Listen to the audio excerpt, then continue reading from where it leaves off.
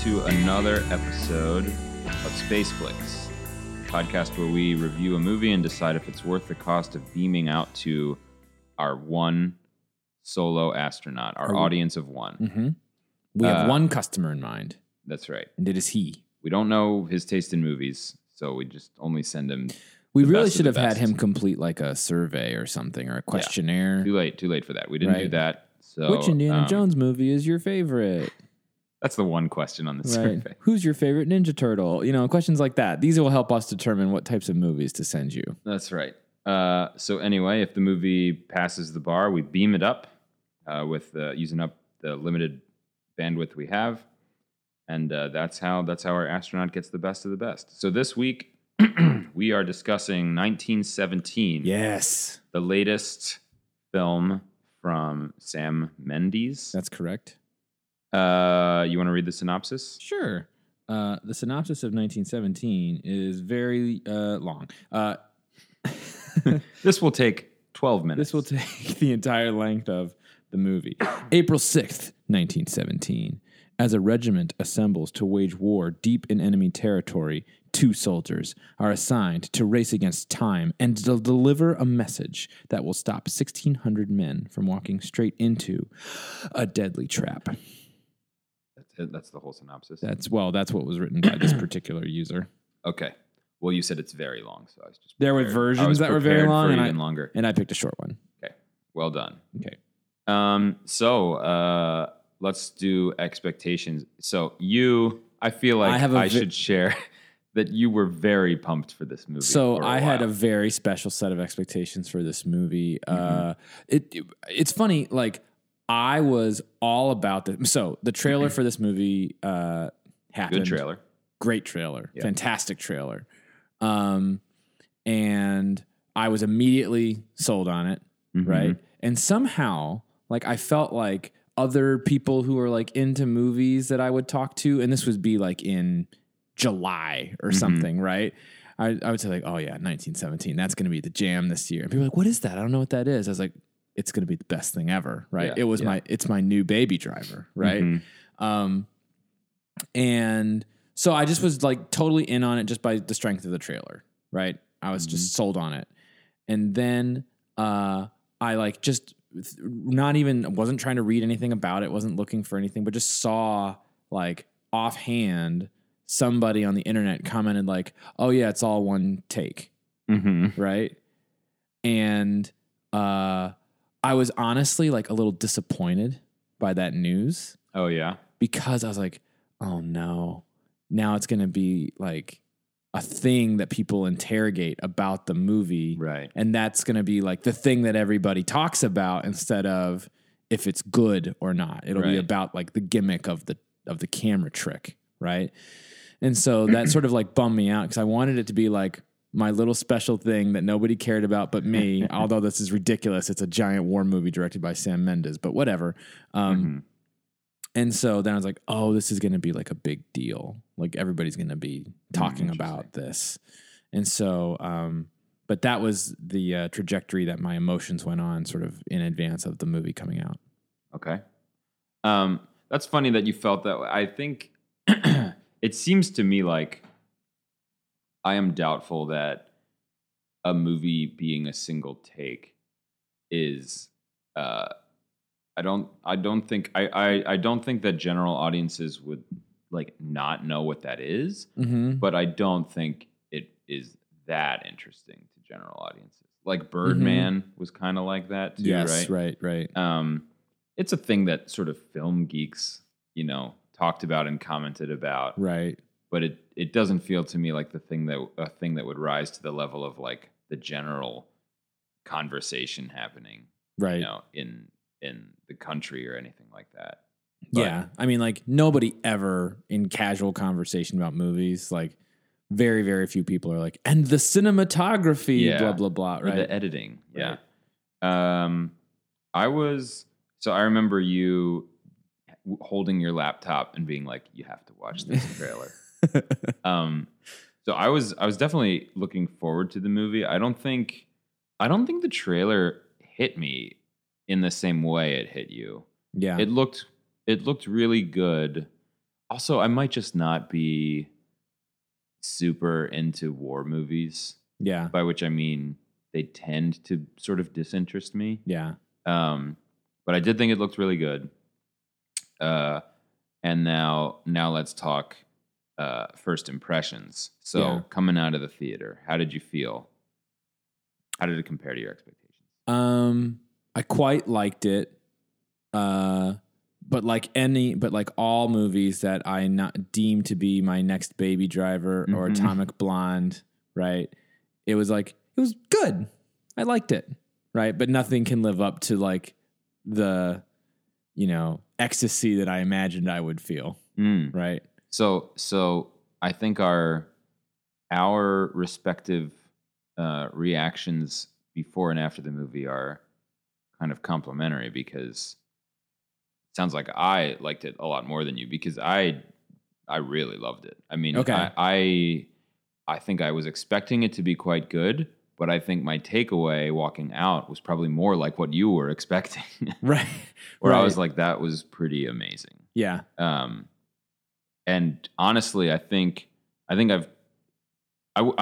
mean to say I've cooled on it. Like I don't like it that much anymore. Like I do still love it. Yeah. But the emotional highs have sort of worn off. Yeah. But I think coming out of the theater, I was like, is this my favorite movie of the year? Okay. Yeah.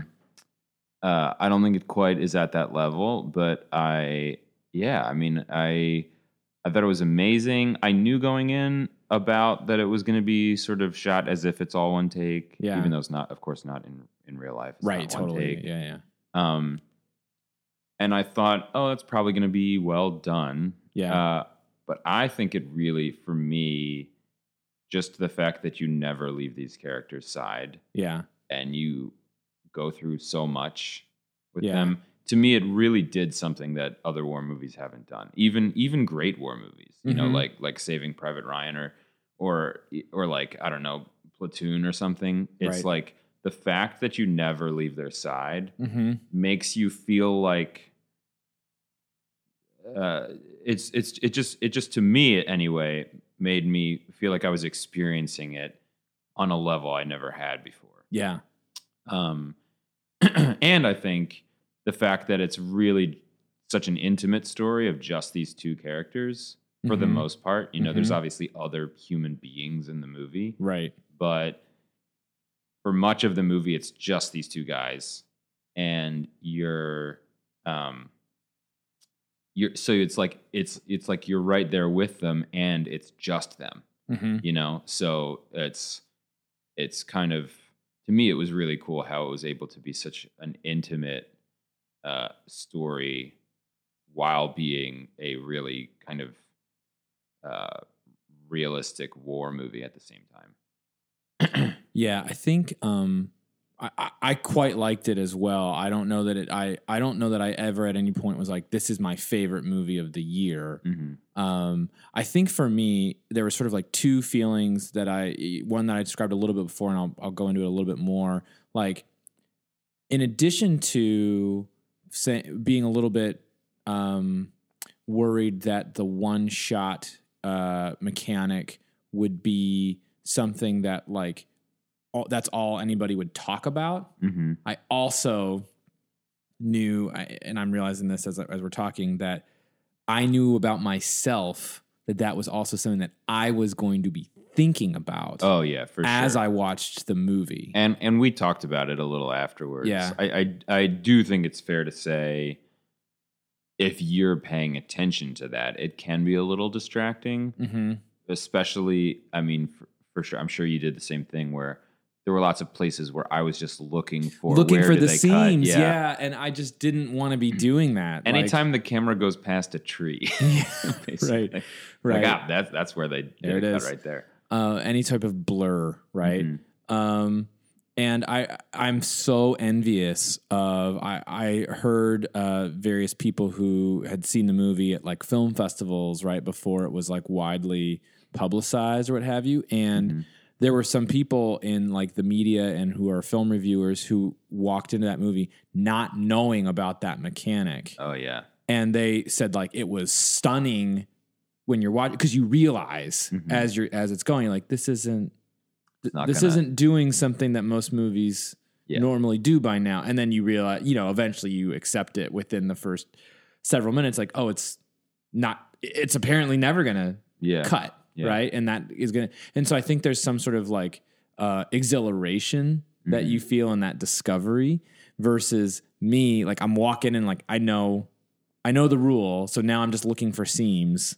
Right. And it's sort of like, that's not the way I want to be watching a movie. Yeah. Right. Yeah. Like, if you, like it's just like any other spoiler really. Right. It's like, it's a thing the fact that it's all a single take. I think so. Or it's shot as if it's a single take. I would rather not be looking for it and discover it than be looking for it. Yeah, I know what you mean, but I don't know. Of all the kinds of things that can be spoiled about a movie, I think describing the way it's shot is sort of pretty low on the relatively fair game. Yeah, I will say, even though I did love the movie,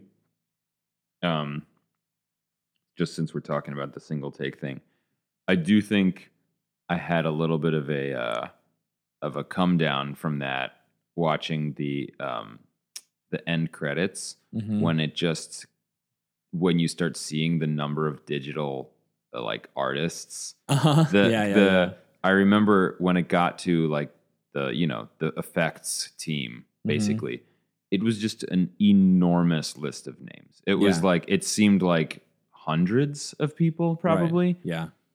And I was like, oh yeah, like these are the people who kind of like probably had a hand in doing a lot of the things that seemed really impressive to me. Right. Including, camera movements and things like that we both talked about after. We're like, how did they do that? It's like, oh, maybe they just used the computer. Right. Maybe they didn't do it. Right. Yeah. So that made me think, I mean, it does not take away in any way from what the experience of watching the movie is. I think there's just a part of me that, in the same way when you watch a Mission Impossible movie, you're like, and Tom Cruise really did that, you know? Yeah. It somehow contributes to how impressive it is. Right. But when you're like, well, I mean, he didn't actually do that, but it looks that way on the screen, right? That's the magic of movies. You're like, yeah, but I kind of wish that you did really do it. I don't know. Tom Cruise did it. Right. Yeah. But no, there were things that the camera did in this movie that I do wonder. It seems like they probably couldn't have possibly done it, so it must have been effects. But anyway, I certainly don't know. In any case, you liked it a lot. I loved it. So let's talk about box office. How much did the box office love it? Guess how much it made in its opening weekend. Okay, I'm pretty sure it opened in New York and LA. Yeah, actually, that is true, and I know that normally when we do this, you're supposed to guess anyway, but I'm going to propose, if you don't mind, how about you guess what it made in its opening weekend after it went into wide release? Oh, I was so ready for my... Oh, okay, all right. If you wanted to do the other one. It opened in New York and LA, probably in like one or two theaters in each market. And it was probably, and I remember from my terrible guessing in our Jojo Rabbit conversation that being on, 3 screens or 5 screens or whatever, you're going to make it an opening weekend like $300,000. So I'm going to guess this movie on a similar number of screens made more money. $400,000. Well, by its first Sunday, it had made about $1 million. What? But it did open on a Wednesday. So really long weekend. Yeah. Okay. Yeah. All right. So I don't feel terrible about this guess. You're not an order of magnitude off. I think if you were to subtract Wednesday and Thursday, it's probably not too far. Let's see. Wednesday it made $250,000. And Thursday it made $438,000. Oh no, sorry. Cumulatively by Thursday. So if you subtract $438,000, so it did make like $500,000 $62,000. Yeah, close to 600,000. So your guess of 400,000. Not horrible. Pretty good. And that was in 11 theaters. Oh, more theaters than I thought too. Yes, maybe it did not as good as like a Jojo Rabbit per screen. Okay, great. Anyway, do you want to guess after the wide release? Yeesh. Opening weekend. Mm-hmm. It did really. I feel like it did really well. I feel like it's a. I'm guessing it did well. I don't actually know. I feel like it's considered a hit. Oh yeah, I think so. I mean, 18 million. Oh, so by it's the Sunday of its wide release, it had made almost 40 million. What? I'm so bad at this. All right. 40 million. No, which is great. I mean, makes me happy for the movie anyway. Yeah, I mean, and it looks like to date it's made. Hold on, how much has it made to date? Oh, yeah, over 100 million. It's made. It's coming up to. Like made 120 some million. Well-liked movie. For sure. Yep. Okay. Yep. All right. Well, that's box office. We don't need to dwell on that anymore. Man, I think I'm getting worse at that. There was a time where I felt like I was like tuned in, and you do pretty well most of the time. I think. I just am all over the place. All right. Themes of the movie. What are the themes? Well, there's like I feel like duty. Is like a huge part of this movie, right? Yeah, I think that's the right word to encapsulate it. Just the sheer responsibility of executing a task that you do not want to do. Right. I mean, actually, well, it's interesting how they set it up because there's basically two soldiers. One has a personal motivation to fulfill this mission because it's his brother. Whose life is potentially at risk. That's in danger. And then the other soldier does not have any kind of personal connection. Other than that, he's seemingly this guy's friend. Yes, they're band of brothers. Right, exactly. They're teammates. So for sure the second character. What's his name? So the character who it has a relative in the fight, right? That is Lance Corporal Blake. And then there's Lance Corporal Schofield. Schofield. Okay. Yep. Yeah. Blake, by the way, did you realize that was Tommen Baratheon? I very much did. Yes. I totally didn't. I was like, I know that face. I can't quite place it. Yeah, it's just older and thicker. Yeah. But I would say it's Schofield in particular who's kind of going along out of a sense of duty. Yeah. It's not to save his brother. It's just right. The assignment. He's not going to let his partner down. Yeah. But I think like if in the beginning, so the way it's presented to them is Blake is the one who's been summoned to the general's quarters and he has to bring somebody with him and he picks Schofield. And that Schofield, in the moment after they get assigned this task of delivering a message to sort of the new front, right? The new front line, which has now moved several miles, right? And I feel like the character communicates this in every way, including with his words at various points. Like if they had given him a choice at that exact moment to say like, or you can go take a nap under the tree. Right. He would be like, tree. Yeah. Like 100 times out of 100, I'm going to take a nap. Right. Like, and so, one of these soldiers is doing this out of a sense of duty to his brother. Right. And then the other is doing it out of a sense of duty, just as a soldier and a sense of responsibility for his bond with his comrade, his fellow soldier, and out of obligation to his duty, his role in the war. Yeah. Right. Yeah. And that is like the feeling that I think gets magnified, especially by the end, right? Yeah. Where it's like there is one driving force that has sustained him throughout the movie, and like it is sort of at just a fever pitch by the end of the film. Yeah, I don't disagree. I think that's the main theme of the movie for sure.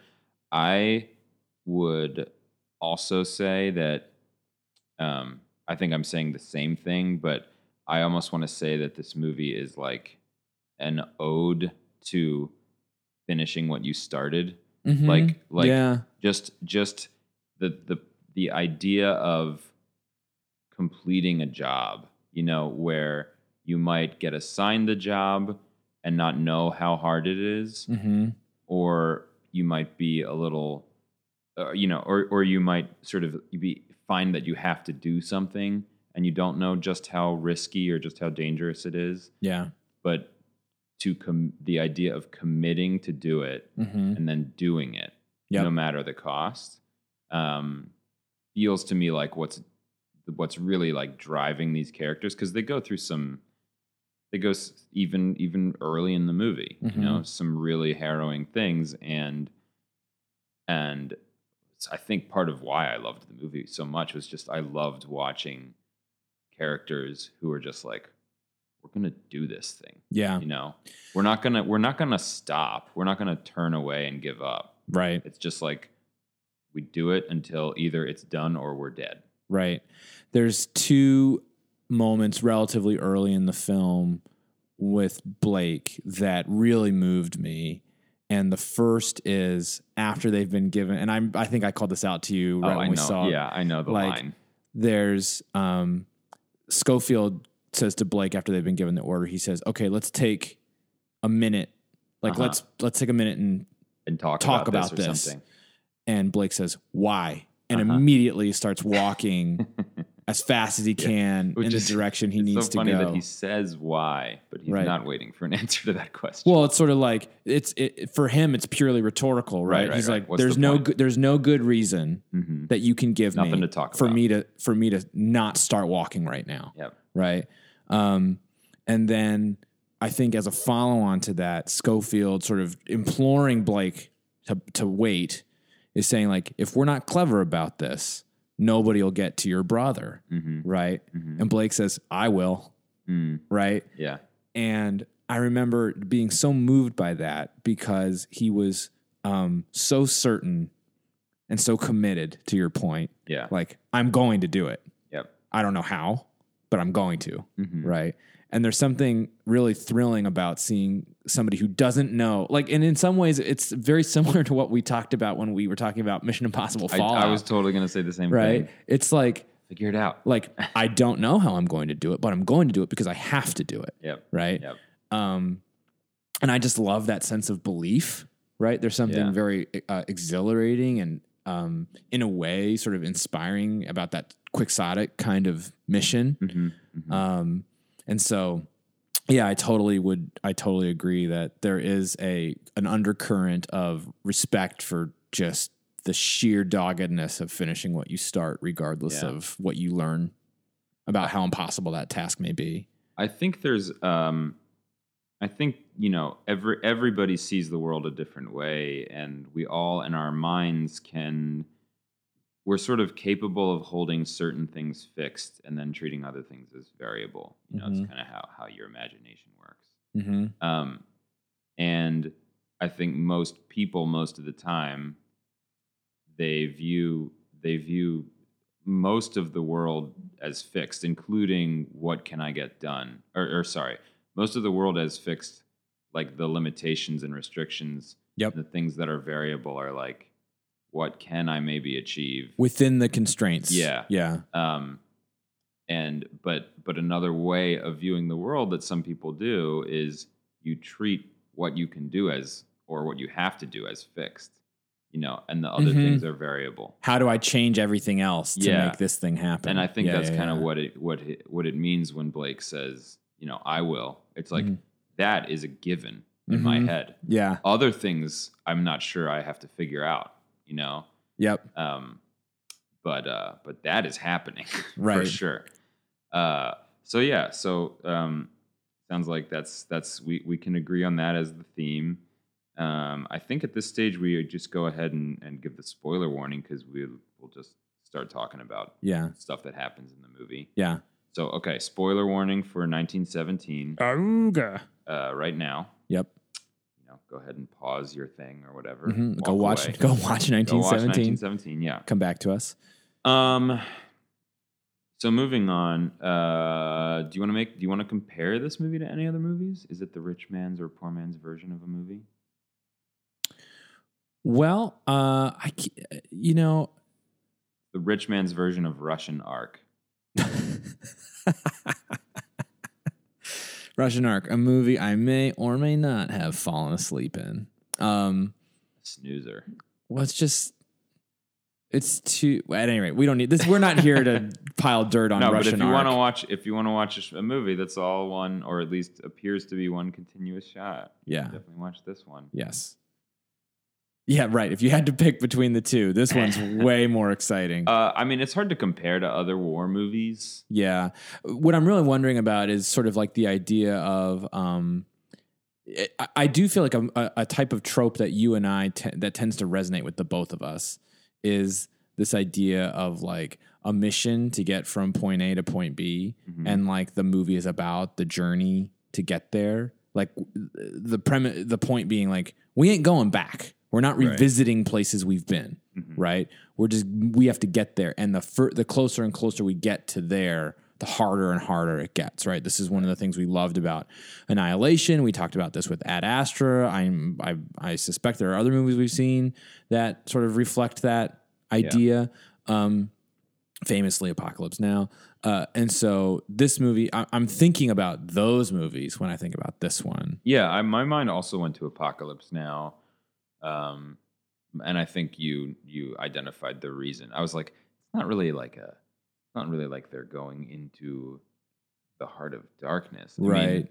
I mean, there are definitely some dark places, but with Apocalypse Now, Heart of Darkness, it's sort of like progressively into the sort of like innermost rings of hell, whereas this movie's not quite that. It's more of a linear, like A to B, like you said. Yeah. But I think it's the irreversible nature of it. Right. You're never going backwards. You're always going in one direction. Right. Yeah. The characters, the thing that unifies the characters in all those different situations is like, it almost doesn't occur to them to stop and go back. No. Right. I mean, in this movie, there's a very specific reason as to why that motivation is. Yeah, because time is of the essence. Time's of the essence, and you don't want 1,600 people to die. Yeah. Unnecessarily. But like, other movies that like Annihilation, I think is the one that we talked about where it's like, it is so logical for them to stop and turn around, and yet they can't. Yep. And so I think this movie, it's almost like their sense of duty pushes them forward versus a movie like Annihilation. It's like a more sort of insidious, like insanity kind of is the thing that pushes them forward. But like this movie, it's like, gosh, Schofield would love to stop. Right? Yeah. But he just can't. He can't. Won't allow himself to. But it's not. It's like really we're comparing it to other really great movies. So yeah, I wouldn't call it the rich man's version, but no, I think it's. I mean, to it's me, in good company. It sort of feels like you need time to pass before you can make a declaration of whether it belongs in that, at that echelon. But it certainly feels to me like it belongs in that top tier. War movies. Yeah, for me, I think one of the things that really sets this movie apart, I don't know that I find it to be like as thematically or philosophically as rich as some of those other movies. But one of the things that this movie does so well, and I think the camera mechanic actually really helps reinforce this in a useful and very compelling way, is just the physicality of what they are doing and what they have to endure to keep going. They have to. It's just a totally varied array of things, and that is what I will think of often when I think of this movie, is just how well it conveys sort of like the physical peril and variety of sort of physical obstacles that they have to get around and through in order to make this journey. And I feel like lots of movies sort of skirt the physicality of what the characters have to achieve. They're sort of like you cut and they're just in another part. Right. And this movie, it's like, this is tiring. Yeah. Right. For sure. This is hard to do. You're in pain, you're dirty, you're cold, you're tired, you're hungry. Right. And like, it's just this is just, you have to not stop walking, not stop running. Right. It's also scary, like totally. Yeah. Like I think something about in a movie when it can cut, there's this like relief to the cut, right? Where like, for example, immediately after a cut, it's almost like the characters are safe for a little bit because you're never going to cut and then immediately someone gets killed. Right? Like from a scene perspective. Yeah. Right? Like I mean, from like a pacing perspective, like a cut gives you a little bit of like, okay, we just cut to something else. That part is over. Yeah. And so now I got like a little bit of time before I would need to worry that something's going to happen again. Right. And when you never cut, it's like someone could pop out of anywhere at any time. Yep. They're completely on their own. They're going along a route where, the reason they only sent the two of them is like, we don't even know. We think the enemy's gone, but like we got some aerial photos, right? But like, we don't know if there's stragglers sitting around hiding behind trees and stuff. Right. So yeah, a lot of the movie, at least in the beginning, I think they get to some places where it feels a little safer. But for sure, when they're first coming out and they're just very slowly progressing through, no man's land. Yeah. That's like all kind of frightening. You're just like, I don't know if they're safe right now. Right. Because everybody else that they've talked to is like, don't even stick your head up. Yeah. Right. Like you're going to get, the guy you're going to get killed like the minute you pop your head above this wall. I love when the commander or whoever it is, the guy who's just kind of lazily smoking a cigarette. Andrew Scott. Yeah. When they go to him and they're like, we're going to go out here. He's like, I mean, you're going to die, like. He's like, I'm not coming to get you, but. Yeah. He gives him a flare and he's like, all right, when they're coming to kill you, just do us the courtesy of throwing that back over here because we're going to need it. Right, yeah. Like if you survive long enough to remember this, just at least throw it back here, right? Yeah. So yeah, all those things. It's scary. It's just, I don't know. I feel like it's a worthy. It definitely stands. I think that's the thing that like sort of separates it from a lot of these other movies that are about journeys. I feel like they are ostensibly about journeys, right? But they're sort of about like checkpoints, really, like along the journey. And this movie, while there are certainly checkpoints, right, is about like, how do I physically get around this giant hole filled with water? How do I get across this broken bridge? How do I get through this bombed out town? How do I get across this river? Just the exhaustion that accompanies having to physically problem solve like that while you are in mortal danger the entire time. Yeah. Just really, I think, hits home. And I think exhausts the audience in a similar way, in a good way. Yeah, totally. It's and it really made me appreciate the actors quite a bit. Mm-hmm. There's just scene is long. Yep. Not a lot of cuts. You have to, like you said, like climb this bridge. Mm-hmm. Like you were just doing some serious acting, a second ago. Yeah. Now you need to get out of the car and go over to this broken bridge and climb up onto it and walk very carefully along this narrow, frame. Yep. And what's being asked of the actors in this movie is a lot. It's impressive that they're able to pull it off so well. And I think as far as the performances are concerned,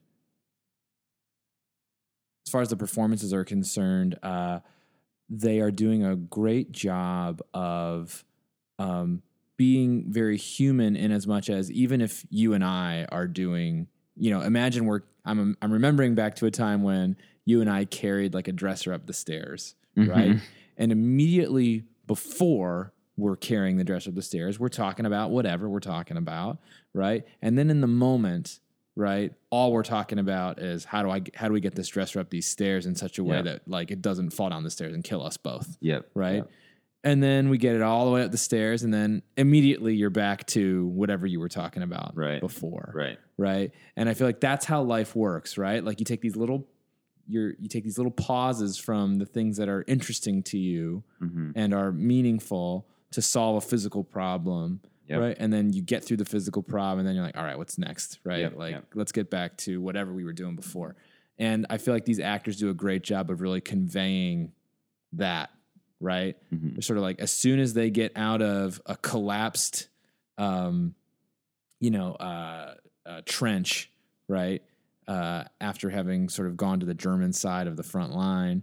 Right. And they've like washed out their eyes, and they're like starting to, it's like, all right, let's resume what we were talking about. Right. Because that part's over now. And I think the actors definitely, I think it's easy to, act as if these performers, all they're doing is climbing stuff and running, and that's really all. But it's like, no, I really do feel like these are two people who know one another, who are having to solve some physical problems together, and they're behaving the way that two people familiar with one another would behave in that situation. Right. Yeah. Do we do best parts of the movie next? Usually, yeah. I think so. Yeah. Okay. I think I did want to pause for a second and come back to the theme that you mentioned now that we're in the spoiler section. Yeah. I mean, I didn't want to say it then, but like when it comes to duty and finishing something you started, it really crystallizes for me when Blake does get killed. Mm-hmm. And then, Schofield is now in a position of like, it's not my brother, Right. Granted, he's a soldier. He's been given a mission, and there are 1,600 lives or whatever it is at stake. Yeah. But nonetheless, there's definitely something very touching about the fact that this, his partner has been killed, and now he's just doing it just out of duty. At this point. And I think that it's funny because I feel like he was quite begrudging and sort of verbally so at various points, right? Where he says to Blake, he's like, you could have picked anybody. Yeah. Why did you have to pick me? Right. Right. And that's a fair complaint, right? Sure. Yeah. It's just like but it's sort of like there's something like Job-esque, right? Like there's something, or maybe that's not a good comparison, but it's like, why do I deserve this? It's like bad things happen to good people, right? Like it's bad luck, right? Yeah. You had bad luck and you drew the short straw, and now this is your job. Yep. Right. Yep. And I feel like he understands that on a intellectual level, right? But he can't help his emotions, sort of saying like, this is unfair. Yeah. Right. And I feel like after the death of Blake at the midpoint of the movie, Schofield sort of like abandons his begrudging approach which to it. Feels perfect to me. Right. It's like it's forced him to kind of just be mature and accept it and embrace it. And basically I think that determination that Blake had in the beginning sort of transfers to him. Right. To where it's like, okay, I'm doing this. It's not optional. Right. And also he doesn't, his fellow soldier, has died, right, in an effort to make this happen. Right. And he's like, and if I fail, right, then I will have failed my friend. Yeah. Right. I won't have failed just the mission. I'll have failed him. Right. He was counting on me. He would have wanted me to finish this. Yeah. Right. That was very powerful to me. So, but since we're in best parts of the movie, really that whole scene I did think was pretty incredible, from like with the airplane. Yeah. Because again, we're back to, I guess it could have been the digital effects artists who just made this happen, but sure. But they're in this, they find this abandoned barn. There's even some milk. it's like, oh, this is such a much needed respite. Right. We can kind of relax here for a minute, just for a minute, because we still got to keep going. But we can have stop and fill my jug with milk. We can maybe have a little chat, and then it's like, oh, look, a what do they call it? A dog fight. Yeah. Right up in the sky. It's like, wow, watch these airplanes go. And then as you realize, like, oh, we got them, and then you're like, oh, that airplane's coming this way. It's gonna crash, kind of close to here. And then, they both realize, holy crap, it's like coming really close to here, and they're running from it, and then it crashes into the barn. I mean, my thought was, again, maybe they faked it, but my thought was like, oh my gosh, did they like film this scene and they actually had like pilots flying airplanes, and one of them had to like crash the airplane onto the set? Yeah. It just seemed amazing. I mean, I don't know that maybe there's some clever way that they actually did that. Right. But I did think the scene was pretty great. Just that how it went from, this, like I said, this respite to a plane is crashing into the barn. Right. And then, we got to drag the guy out. And then, of course, it ends with. Yep. Doesn't really end. No scene in this movie really ends, but I guess you could say it more or less ends with Blake, unfortunately, now losing his life because he was being a good person, trying to help the guy. Yep.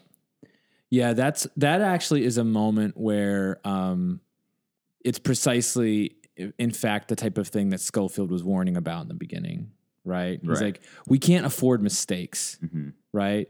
And we have to be laser focused on what we're trying to achieve, because if we turn our gaze, right, like there's any number of dangers out there awaiting us. And Blake, in sort of a moment of kindness and a moment of, in some ways, weakness, right, exhibits sympathy to a lapse in judgment, his enemy, who doesn't feel the same affection for him. And so it's one of those things where if they had swapped places, right, and Schofield had been the one with the injured German and Blake had been the one getting the water, right, I would suspect actually that both characters would remain alive. Because Schofield would have just Schofield would probably hold him at gunpoint, right? Yeah, like maybe. Little thing, and so I think like it's where like Blake's instincts, right, are the things that he allows himself to be governed by, and in lots of times that works out well, right? He ends up saving Schofield's life sort of near the beginning of the movie when they're in the collapsing trench, right? But it's not infallible. No. And ultimately, sort of in the exact same way that Schofield got picked for this just out of dumb bad luck, right? Like Blake made a bad choice, and it's just bad luck. It's the end for him. Yep. What other scenes did you find to be the best of the movie? Highlights. I found from the moment that Schofield gets off the so after the scene where Blake passes, he then runs into like a different battalion, I guess, and he gets on a truck and he rides on the truck for a little bit, and then ultimately gets dropped off at a bridge that has been bombed, and so it is not traversable. From the moment he jumps from one side of the bridge to the next, I just find the next, call it 15 minutes. Oh, yeah. To be riveting, right? Yep. It involves him having to disarm and remove a threat that is a sniper up in a tower. And that is an extremely tense sequence with him being shot at and having to return fire, and then make his way up the tower, and then ultimately barely avoid being shot by that said sniper, as he ends up executing that man, falling backwards down the staircase, hitting his head, being unconscious, and then awakening in what is one of the most stunningly lit and shot scenes in the movie. For sure. Where it's him traversing a bombed out town with flares going overhead, with the only lit just by flares. Mm-hmm. I found it to be like haunting and like nothing I'd seen before. Oh yeah. I can't recall having seen a film that looked like that. Yeah, and he's I think when we talked, you did compare it to the video game Inside at one point. That probably is the most Inside-esque part of the movie to me, where he's being shot at and flares are going overhead. And it's sort of like he's doing his best to hide. At first, at least, he kind of gives up at a certain point. But as I recall, he's sort of hiding or taking cover when it's fully lit, and trying to make some progress when it's more dimly lit to make it harder to shoot at him. But then I think he just is like, I just gotta run. Yep. But that's like really, again, back to just when the experience of following along the character, being there with them. It's very anxiety inducing, Right. The sort of the fact that it's like being shot at. I don't know from where exactly. There's enemies all around me. I loved that actually, like because I was trying to triangulate where the gunman was based on sort of where the shots were hitting, right, and where he was, and where somebody might be able to see him. And what we could see from the camera. And I sort of accepted after a few moments of trying to do that. I was like, it will be impossible. Yeah. And that's kind of the point. Like, very disorienting. All he knows is that like bullets are landing near him and he just has to flee, right? He has to get out of there because he's not going to be able to find who's shooting at him. He's not going to be able to disarm them, right? At some point, I guess probably right after the sequence with in the tower, I imagine his rifle doesn't work from that point forward, like, or he's out of bullets or something. Yeah, that sounds right, because I think he doesn't use it again after that. Yeah, and there are situations where he's holding it, but he, as part of that sequence, for example, he encounters two German soldiers, one of whom is sickeningly drunk, right? And the other of whom, rather than shoot, he has to dispatch with because that man won't cooperate and be quiet. And so he has to strangle him. Yeah. Right? And I remember thinking, I was like, why wouldn't you just shoot him in that situation if you really have to, like, end this? And so I think from that point forward, he's sort of just a totally helpless person, right? Maybe he just didn't want to call attention to himself. I thought about that as well, but I don't believe he uses it again.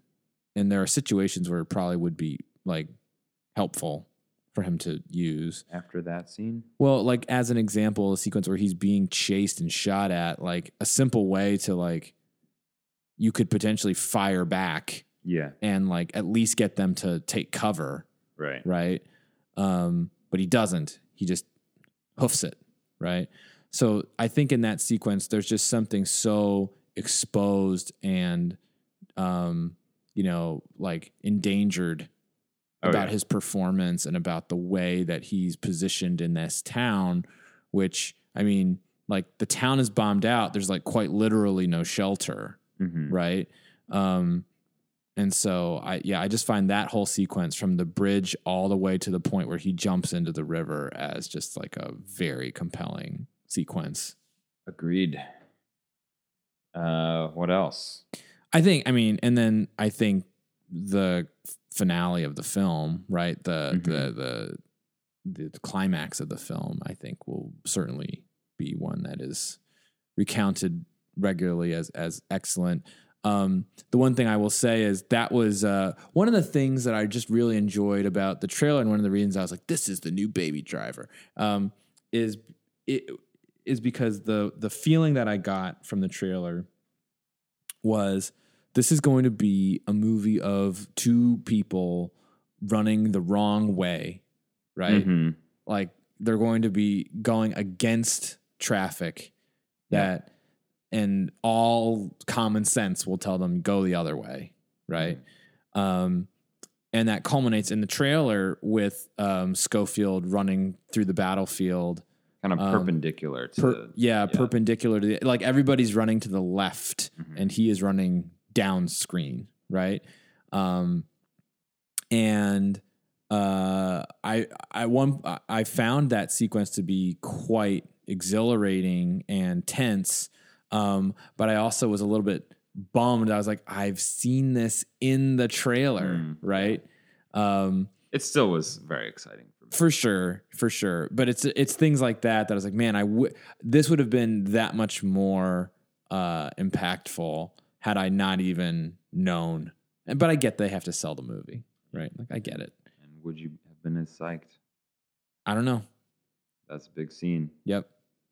So that's an excellent scene, in part because of the pyrotechnics of the entire thing, but also for all the same thematic reasons that we covered up front, right? Like he's so close to achieving his mission. And he's like, it's now or never, right? If I wait and I sort of navigate around everybody in this trench, right? Just needlessly large numbers of people are going to die. Yeah. Right. But if I can get there and I can get there fast, right, I have a chance of saving a lot of lives. Right. And so he's like, if I don't do this, I will have failed. Yeah. So this is my only option. Yep. Right. Back to the sense of duty. Yeah. That's totally what's happening in that scene. I feel is again, the idea that I have to do this. Failure is not an option. And you just look at the options that are in front of you and it's like, well, success would require that I get there fast. The only fast way to get there is directly, up and out of these trenches and beeline straight there. And, if a naysayer were to come along and be like, but you could die. It's like, but that's the only option to get there quickly. Right. Well, it's like if my choices could die, it's not. If my choices are between, death and failure, right? He's like, I choose death, right? Like, well, I'll pick the path that is necessary if success is going to happen. Right. Well, because he's like, basically, if I stay here, I fail, right? And I do not accept that. So what's, exactly to the point you made where it's like, if he was just thinking about the constraints of the situation, he would say, well, I've got a much higher probability of dying if I get out of this trench. So what's a way that I can get there and not get out of the trench? Yeah. Right. Yeah. And he's like, no. What's a way that I succeed? Period. It involves me running. Right. And so, and I think that sequence is so much richer for what I later learned were some of the mistakes. Right. Of him like colliding with. It wasn't planned that he was going to run into two different people. Right. It was not planned that he was going to run into anybody. Yeah. But just by it thematically enriches the movie because it's sort of like. It's not a smooth ride. The people who are even on his team, right, whose lives he is trying to save are the people who are preventing him over. From getting where he needs to go. Yeah. Through no fault of their own, right? Like they're just doing they're doing their mission, right? And just like the way in that moment that because he's sort of knocked sideways, the camera keeps moving and gets farther and farther away from him, and he's still sort of like stuck in the distant background, trying and needs to catch up. Because we've been so accustomed to staying with Schofield, right? It feels wrong, right, to like leave him behind, and it just further encourages. Like as a viewer, I'm sort of like, come on, like you have to catch up, right? Like I can't. We, the viewer, can't do this without you. Yeah. Right. And so like you need to get where you're going, like, please, right? Like I can't bear the idea of finishing this movie and you not succeeding. That's right? true. And so yeah, that whole sequence is, you know, very, very exhilarating. Agreed. I loved the I want to say I don't know if it's the very last scene, but close to last scene, where he finally does meet Officer Blake as well. Yep. Another Game of Thrones character. Yes. But it was just such a, you know, quiet, gentle, like it felt like the perfect way to end it. You know, this soldier who's been through so much, who's lost his compatriot, and you know, and come close to death, has killed, and been through so much, just finally getting this like this small interaction with this other man, where he gets to say, I was with your brother. He was a good man. That's it. That's pretty much all I got to say to you, you know? Right. And just, but I feel like they exchange. You should know that, like, I was with him. Yeah. Right. Yeah. And they exchange knowing looks, like, you know, they've both witnessed some terrible things because they've been in this war for a while. And then finally, right, he sits down and leans against a tree, and it sort of ends with a shot very reminiscent of the opening shot. Yeah. Which I thought was beautiful. So lots of great parts of the movie. Yeah. Anything you'd do to fix the movie? Not particularly. I feel like I've heard a criticism that the characters are ciphers and they're sort of like video game avatars and don't really have personalities in the way that like a more traditional leading character is sort of written to have a personality. And I don't agree with that assessment. Yeah, me neither. I feel like I quite have a sense of who these characters are, just by the way that they operate, just by the way they talk to each other. I certainly think so. I think Blake and Schofield have very clearly different personalities. Now, are they like zany characters? You know, like, not that anyone's asking for that, but no, I mean, I think it's very believable that you've got these soldiers who they might not be like the most, they're not like the most unique, beautiful snowflakes. They're pretty dry personalities, but they definitely have distinct personalities, I think. Yeah. I mean, and I honestly felt like, so at the very, very end of the movie, Schofield, you know, sits next to a tree and leans against it to take a well-earned rest, and he pulls out a photograph from his pocket from what I believe is a photograph of his wife and daughter, or daughters. Right. 2 daughters? I don't remember. And scribbled on the back of the photograph, it says, "Come back to us." Right. And Schofield has never expressly described what family he has waiting for him at home. Right. Yeah. And earlier, they're talking about going home for the holidays and then having to come back to the front. And Schofield says, like, I can't go back. It's worse to go back. I need, like, if I go back and then I have to leave again, that'll break my heart. Right. And at the time, you don't know who precisely he's talking about. And because they're both so young, I presumed he was talking about his parents. Right. Right. Only to sort of discover at the very end of the film, like, he's talking about his wife and children. Yeah. Right. Which makes his commitment to completing the mission that much more sort of heart-wrenching. Heroic. For me. Yeah. Right. Because the willingness that he has to sort of turn off that part of him in order to achieve something that is, you know, sort of morally and ethically good, right, for him to do, it would be very understandable for him to say, like, forget this mission, right? Yeah. Like, but he's just got that that sort of drive and sense of duty, as we described earlier, that sort of prevents him, and he doesn't even really seem to consider the alternative too terribly much. No, right? No. So that was another piece of sort of the characterization of Schofield that I felt was really powerful and didn't, to me, feel like a cheat. It wasn't like you're adding importance at the end that you didn't earn. I feel like, well, that's kind of the point, is that Schofield purposely doesn't want to think or talk about that part of his life while he's out here, because it would be impossible for him to do his job. But now that he's completed his mission, he will allow himself little cat nap, a cat nap, and a little look at the photo. Look-see-loo at the photo. Yeah.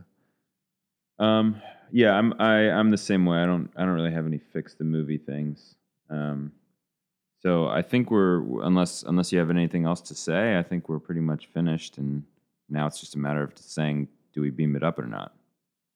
I am pro beaming this movie up. For sure. I want to beam it up. Yeah. Let's do it. All right. There it goes.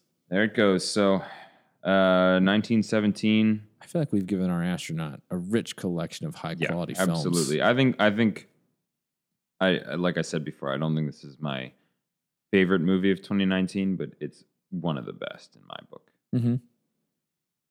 Okay. Well, thanks for listening. Well. I am Dan. I'm Adam. This was Space Flicks. Thank you. Thank you.